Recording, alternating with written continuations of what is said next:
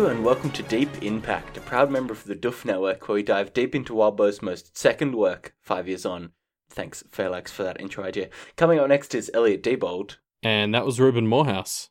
And we are back to talk about a brand new arc, Collateral 4.1. Yeah. So at the end of our last chapter, or I guess the penultimate chapter Blake in the last chapter. arc, Blake had just lost the battle. And left Jacob's Bell, and he wakes up at the start of Collateral 4.1 in the back of a car being driven by some mysterious driver on his way home. Yeah, it's like this scene sort of starts like kind of tense because Blake wakes out and then he freaks up because he doesn't really quite remember where he is or what's going on. And then he sort of remembers, but then it's still creepy because it's the lawyers. And, like, you know, he asked them for all this stuff. Creepy, yeah. Yeah, like, they got him all these clothes that are, like, exactly his measurements and his preferred brand of shaving cream, and he didn't tell them any of that, and it's just, like, he literally just nopes the thought. He's like, I'm just gonna take this. Like, I don't want to have to worry about how they figured that shit out. Do we even know he didn't tell them any of that? Because one of the things that comes up almost immediately is Blake doesn't remember the deal that he made. Like, he doesn't remember the details of the deal that he made with the lawyers to get to Toronto, which is like, I don't know, Blake, that's the kind of stuff you should keep in mind. Yeah, in fact, when I first read that, I assumed that must have been part of the deal for some reason, and I sort of started immediately, like, putting all these things together about what are they sending him into that he needs to have forgotten, and then, as he sort of keeps going, I was like, oh no, Blake's just, like, completely wiped out. Yeah. We actually find out in this chapter that it's been a week since he left. All of the past 3 arcs have happened in the span of 7 days. Like, shit, no wonder he's so fucking wiped out. Jesus. Yeah. Well, I mean, basically, most of arcs 2 and 3 happened in, like, 2 days of that as well. Like, there was a fair bit of time leading up to the council meeting, and then pretty much since then, Blake's just been going at it. Yeah, pretty non-stop. Yeah. Anyway, so Blake is kind of riding in the back of this car, and he kind of gets some exposition on Conquest from this driver. The driver explains that Conquest is the Lord of Toronto, and he's like a sentient incarnation of the concept of conquest, which previously meant kind of war, but now means like business takeovers and stuff. Yeah. There's sort of a lot here that we get sort of dumped on us. And I mean, okay, so first of all, I thought like calling him the Lord of Conquest and everything, like when Jeremy was doing that back in Sandra's interlude, I thought he was being just like a bit cheeky, or like that was a nickname, but like it turns out that's just legitimately yeah, it sounds like it's legitimately sounds like the kind of title his that name. Other people have. Yeah. No, that's actually like, that's who he is. He's the Lord of Conquest. He is Conquest. Yeah. Yeah, so I mean, I don't think I understand the implications of everything that's been said in this car ride quite yet, but I like this as an idea of like the extension of as we've already mentioned, like we have like gods and stuff who kind of abide by Discworld or American gods rules. And this extension of that is that they can refocus themselves symbolically, which is just so packed. So like he can take this concept of conquest, like even if Conquest himself was born out of like a literal conquest, of the North American continent, he can refocus himself symbolically to fuel himself in other ways. It's great. Yeah, I love the idea of drawing power from conceptual things that happen in the world. It's a very cool thing to be added into this universe. Yeah. I also like, there's just a little funny moment where Blake asks if the driver has been speaking to the Lord of Toronto telepathically, because he didn't see him do anything, and the guy just turns around and he's wearing a Bluetooth headset, and it's just like, yeah, I don't know, it's just reminding us that this is still the real world, I guess, but it's also just funny because it's like, you learn about magic and you probably just assume everyone's doing everything magically, and this is a bit of a reminder that no, like, technology still is a thing. Yeah, why would you expend power on that and, open yourself up to, like, connection manipulation and shit when you can just send a text or make a phone call? So Blake gets home and kind of heads upstairs, all the while the lawyer is kind of giving him details on conquest and the world and being a practitioner. And Blake gets home and starts kind of setting up some artistic defenses with duct tape, just making kind of sigils around around his apartment. Yeah, I mean, the lawyer kind of gets in his head a bit and sort of tells him, hey, you're going to need a buttload of defenses. Yeah. And I mean, he's probably right. I also love this one line that the lawyer guy says, where he's like, he's just talking about like all these annoying clients he has. And he says, there's clients who hoard or have places packed from floor to ceiling with knickknacks and body parts. And it's like exactly what we saw in that domain chapter with the lady who had a domain that was just like, it's just it's just a domain, it's cool, and now the walls are flesh, and it's just like, wait, what? And it's always funny seeing these practitioners who are so used to the gruely parts of it that they just weave it into what are otherwise normal sentences. It's great. Yeah. The thing I love about this is this kind of junior lawyer who's driving him.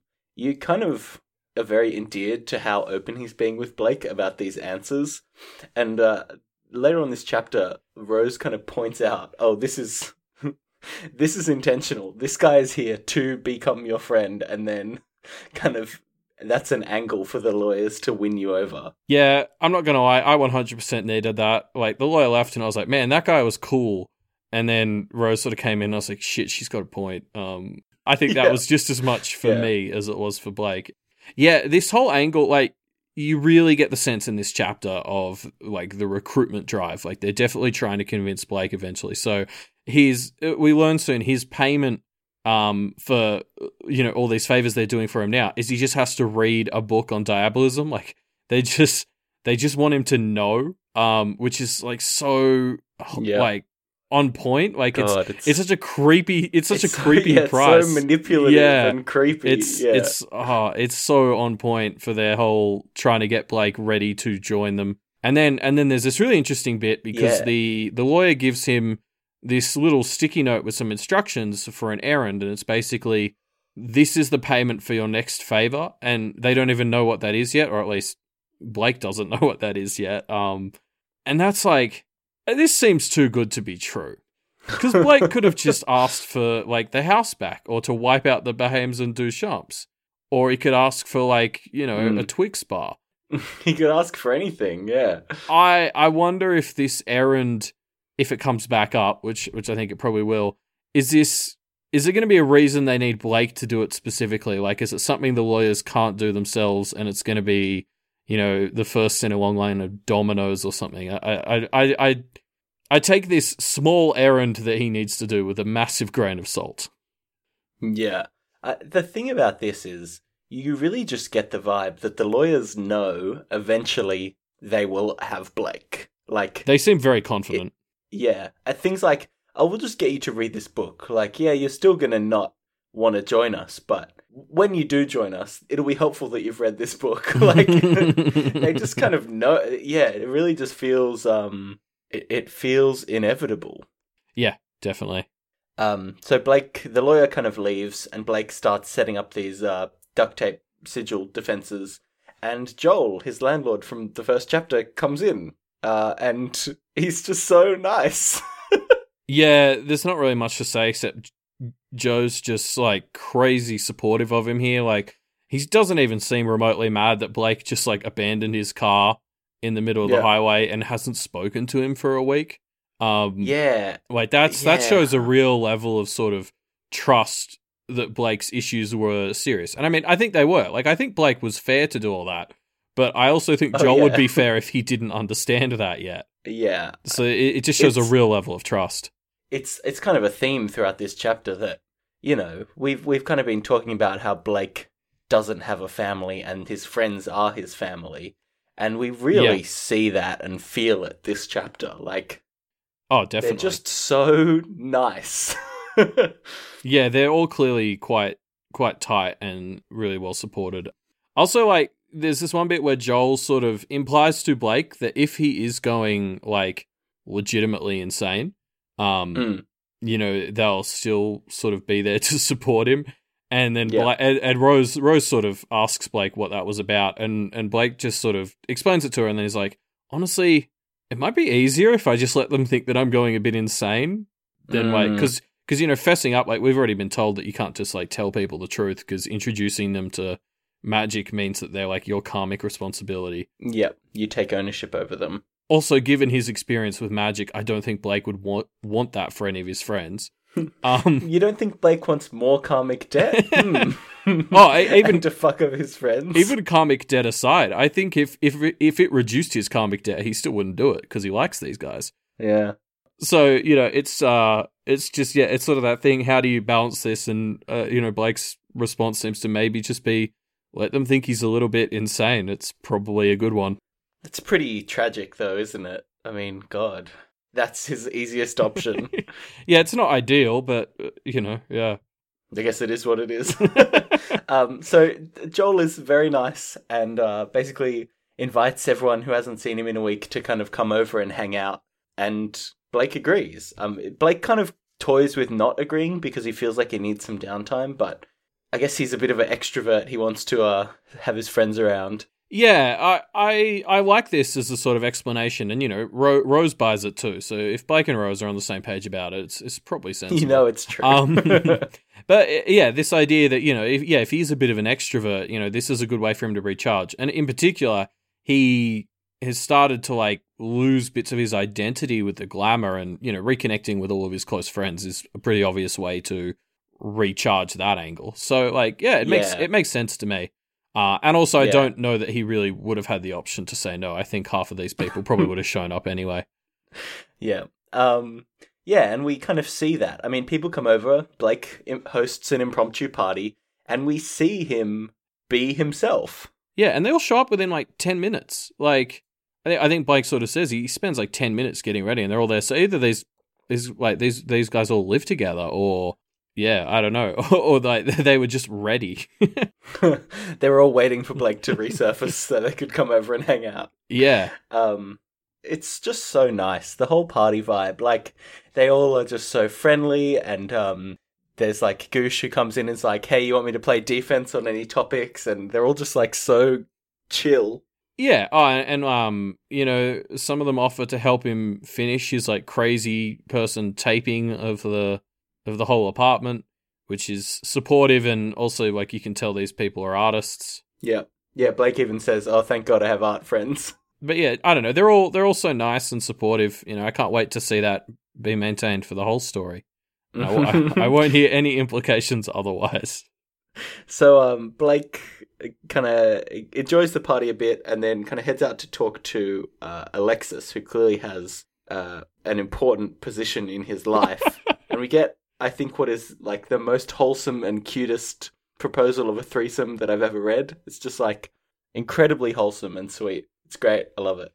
Yeah, it's really cool, and I love this little bit where it kind of gets super awkward for Blake for various reasons to do with the emotional dynamics in this proposed threesome. And then so Blake has this moment where he's like feeling super awkward, and then Alexis asks if he's okay, and Blake's just like, no, this is great. Like, feeling really awkward and embarrassed is one of the best things he's felt in a week. Yeah. Like, I think that's sort of part of his recovery that we're seeing there is just him feeling normal human emotions that aren't being brought on by, like, crazy mythological creatures. Yeah, it's... I mean, I guess we're hitting this speed a fair amount, but it's just like... Blake, it's just nice seeing Blake in his element, Like, yeah, you feel so bad for him over the past 3 arcs. It's nice to just give him one chapter of like respite. Yeah, you're right. Nothing really goes wrong in this chapter. Like he leaves in a minute, but it doesn't really go wrong. But yeah. I wanted to jump back a bit to Alexis's introduction because it's a big thing. Yep. Like we have a couple of paragraphs dedicated to it because Blake is very clearly in love with her. But what I found super interesting is he expresses this by describing all of her imperfections. Yeah. Like, kind of out of context, his description of her as she enters the room is basically, she's really small, she has acne, her hair needs conditioning, she has, like, fucked up teeth. And, like it's probably the least flattering description we've had of any character in this entire story. And it's, it still comes across as, like, really... affectionate, like he's focusing on these things because they're the imperfections that he finds beautiful. Yeah, Totally. There, he's able to just it's very relatable in that way where when you have that level of care about someone, you care about them kind of not despite their imperfections, but because of them in a way that they just kind of make up the whole picture of a person. Exactly. It's very realistic and like super cute. It's a great way she's introduced into the story. Yeah. Of course, things can't stay wholesome forever. Rose kind of points out that she's noticed something very strange. She counts 9 people's names at the party and lists them, but then looks around and counts heads and comes up with... Sorry, she counts 8 names, but counts heads and notices there are 9. And that means there's somebody here without a name. Rose is kind of like, Blake, something's weird's going on. And Blake kind of counts them and gets to the same conclusion and is like, oh, what? It's just a great little mindfuckery bit. It doesn't add up. I mean, what's hilarious about this is if Rose hadn't been paying attention, would this guy just have been sitting here for hours? How long is he just chilling there? Like, does he wait until the party's over? Yeah, at what point does he make a bigger deal out of Blake not noticing his presence? Or is that some test or something? I don't know. I like the thought of this guy just sitting there for potentially hours. What if Blake has agreed to the threesome and he and Alexis and Tiffany head off to another room? And then he's counting people and there's just someone else standing in the corner, some old guy with a gun just watching them like, oh, I didn't realize you were in this. Yeah, I don't know how long he was going to wait there. Forgot the guy had a gun. It's just like, yeah, just some guy sitting in the party with a gun. No one's noticing, like, very casual. But Blake eventually uses his sight and notices him. And this man with no name has come to take him to meet Conquest. Yes. And Blake heads out to meet him, buying a painting from Tiffany on the way. Yeah. So, I mean, I guess they're going to drop Tiffany off at her place or something. That was all a little unclear. We don't need to worry about the logistics too much, Elliot. So it was at this point I went back, because we're clearly about to meet this Lord of Conquest, the head honcho in Toronto. And I've had this line sitting in the back of my head for a while, so I went back and found it. It's in chapter 2.2 at the council meeting, and Sandra Duchamp was talking about how Toronto is still in the dark, and then provided there aren't any further interruptions, the Duchamps will be able to divert attention from something for the time being, and the Lord of Ottawa is on their side. So like, it seems like Sandra might still be playing the Fuck the Lord of Toronto game. Well, obviously, in our previous chapter, like, that was made quite explicit to us that she's trying to get Jeremy to take over as the Lord of Toronto. Well, that was quite a while ago now, though. I assumed that sure. wasn't really her jam anymore, but I guess going back and finding this line, which has sort of been sitting in the back of my mind, makes me think maybe she is still at it. I guess we'll see. Yeah, fair enough. But that's the end of Collateral 4.1. It's a bit of a short chapter, but it is just a nice chapter. It's just so nothing bad happens. Blake gets some nice information, and he just finally feels at ease for the first time since, I don't know, never. Yeah. Well, since we've met him, yeah, it's almost as relaxing for us as it is for Blake. I think just to see him get a chance to be himself, which obviously means that the rest of the arc is going to be more of this. Yeah. Yep, it's going to just be however many 9 chapters of him hanging out at a party with his friends. Ooh, if only. Yeah, so one other thing I wanted to bring up about this chapter is I think Blake tells a few lies when he's talking to his friends. He catches himself a few times. No, he would never. But in particular, there's one I really want to call out, because there are some that are probably just nitpicky, but there's one where I think he tells, it's either Goosh or Joel, that they hate him for no reason in Jacob's Bell, which is just, that's not correct. Like, I mean, the reasons are unfair. I'll back him on that. But, like, they exist. So, yeah. I guess we'll see where that goes. His friends are asking, what have you been up to for the past week? And Blake obviously has to do his not lying, but also not telling the truth dance. And it seems like he isn't as good at it as he thinks he is here. Yeah, well, I mean, because what's interesting is there's not like, this is probably the conversation with, like, muggles where we've seen the least concern about accidentally lying. Like, Blake almost doesn't have to worry about not lying to these people. And I guess that's another sign of how at ease and comfortable he is with them. Like, there's a few things where he distorts facts to hide the magical aspect, but that's it. Like, he's almost never... Yeah. I think there's only one bit where he goes to say it's okay, and then he changes his mind because it's not. But, like, apart from that, he doesn't try to hide how much this has been fucking him up. And, you know, that's a bit of a testament to the relationship he has with these people. I guess that means he's let his guard down about not having to lie, and that's where these kind of unforced errors come from. Yeah, I think that's fair. I want to touch on a bit Collateral as a title for this arc, because I think it's an interesting bit of foreshadowing, bit of meaning that we can infer from it. So obviously collateral damage is a thing that this arc title made me think of. Incidental damage to a secondary target as a result of, like, acting against a primary target. Yeah, I mean, this was my first thought as well. I guess when I say the word collateral, I think of collateral damage before the proper legal definition. And I couldn't help but notice that we're starting an arc called Collateral by introducing all of Blake's civilian, really nice friends, which has me very concerned going forward.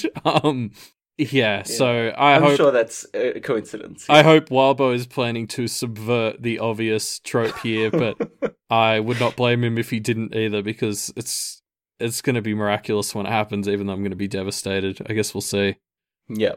The other meaning of collateral, the legal meaning, which is obviously also relevant in these kind of double meaning arc titles, collateral is, the thing that kind of secures a loan or a deal. If someone doesn't pay their mortgage, the bank can seize the collateral, which is their house. Yep. Now, that probably doesn't bode well for any bargains being made during this arc. Yeah. And the third meaning is, of course, Collateral Beauty, which is a movie that came out recently that wasn't very good, so we don't need to worry about that, probably. Never heard of it. Don't look it up. It's not worth it. For our little bonus bit this chapter, we wanted to dive into some comments to see how people were feeling 5 years ago at the very start of Arc 4. So we've each picked out one comment that we wanted to talk about. Yep. I guess I'll talk about mine first, which is a comment by some guy. That's actually his name. I didn't just forget to write down his name. So this comment is basically talking about how this some guy has noticed that the universe seems to interrupt Blake at critical junctures. Binding June was interrupted by the arrival of the lawyers. His kind of first impression with the Duchamps was interrupted when the fairy blood kind of dropped out onto his lip. Now his attempt at erecting his defenses at his apartment have been interrupted by Joel's arrival, and this some guy is starting to think that this might be the universe screwing Blake over, kind of interrupting him in subtle ways to kind of throw him slightly off his game, which I thought was a fun comment, something that I hadn't really considered before, but yeah, it's an interesting angle. I loved this comment when you picked it out. Like, it's so spot on. Like, I've basically headcanoned this now. Like, I don't think we've gotten as many details as we're going to get on the ins and outs of karma yet. But based on what I do know so far, this perfectly lines up with how it works, especially because all of these times have not been times Blake has linked it to karma, which yes. I think the more you're sort of playing the karma game, the less effective karma is. Yeah. And so, like, he's right. All these coincidences where, we talked about that fairy blood on the lips. Like, that was the moment where I really bought into this theory, because I was like, yeah, that, like, he was just having a good connection with this Duchamp, Penelope. and then he just had to spit because of the fairy blood. And I love the idea that was karma fucking him over. Yeah, just kind of nipping that potential ally right in the bud there. Yeah, I'm actually probably going to try and keep a lookout for stuff like that going forward now, because I've pretty much decided that that's exactly what's happening.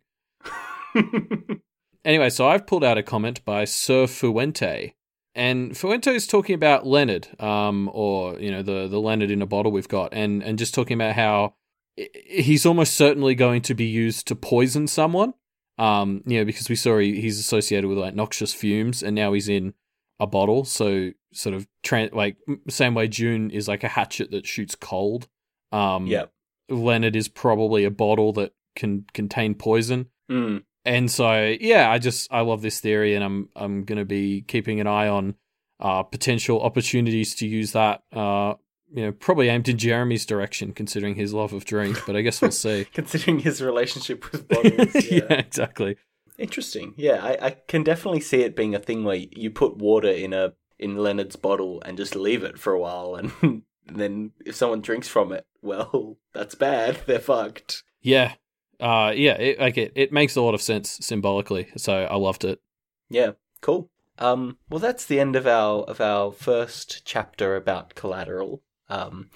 If you want to leave us your thoughts on what we talked about this chapter, you can do so by following the link to the discussion thread, which will be in the description of this very episode.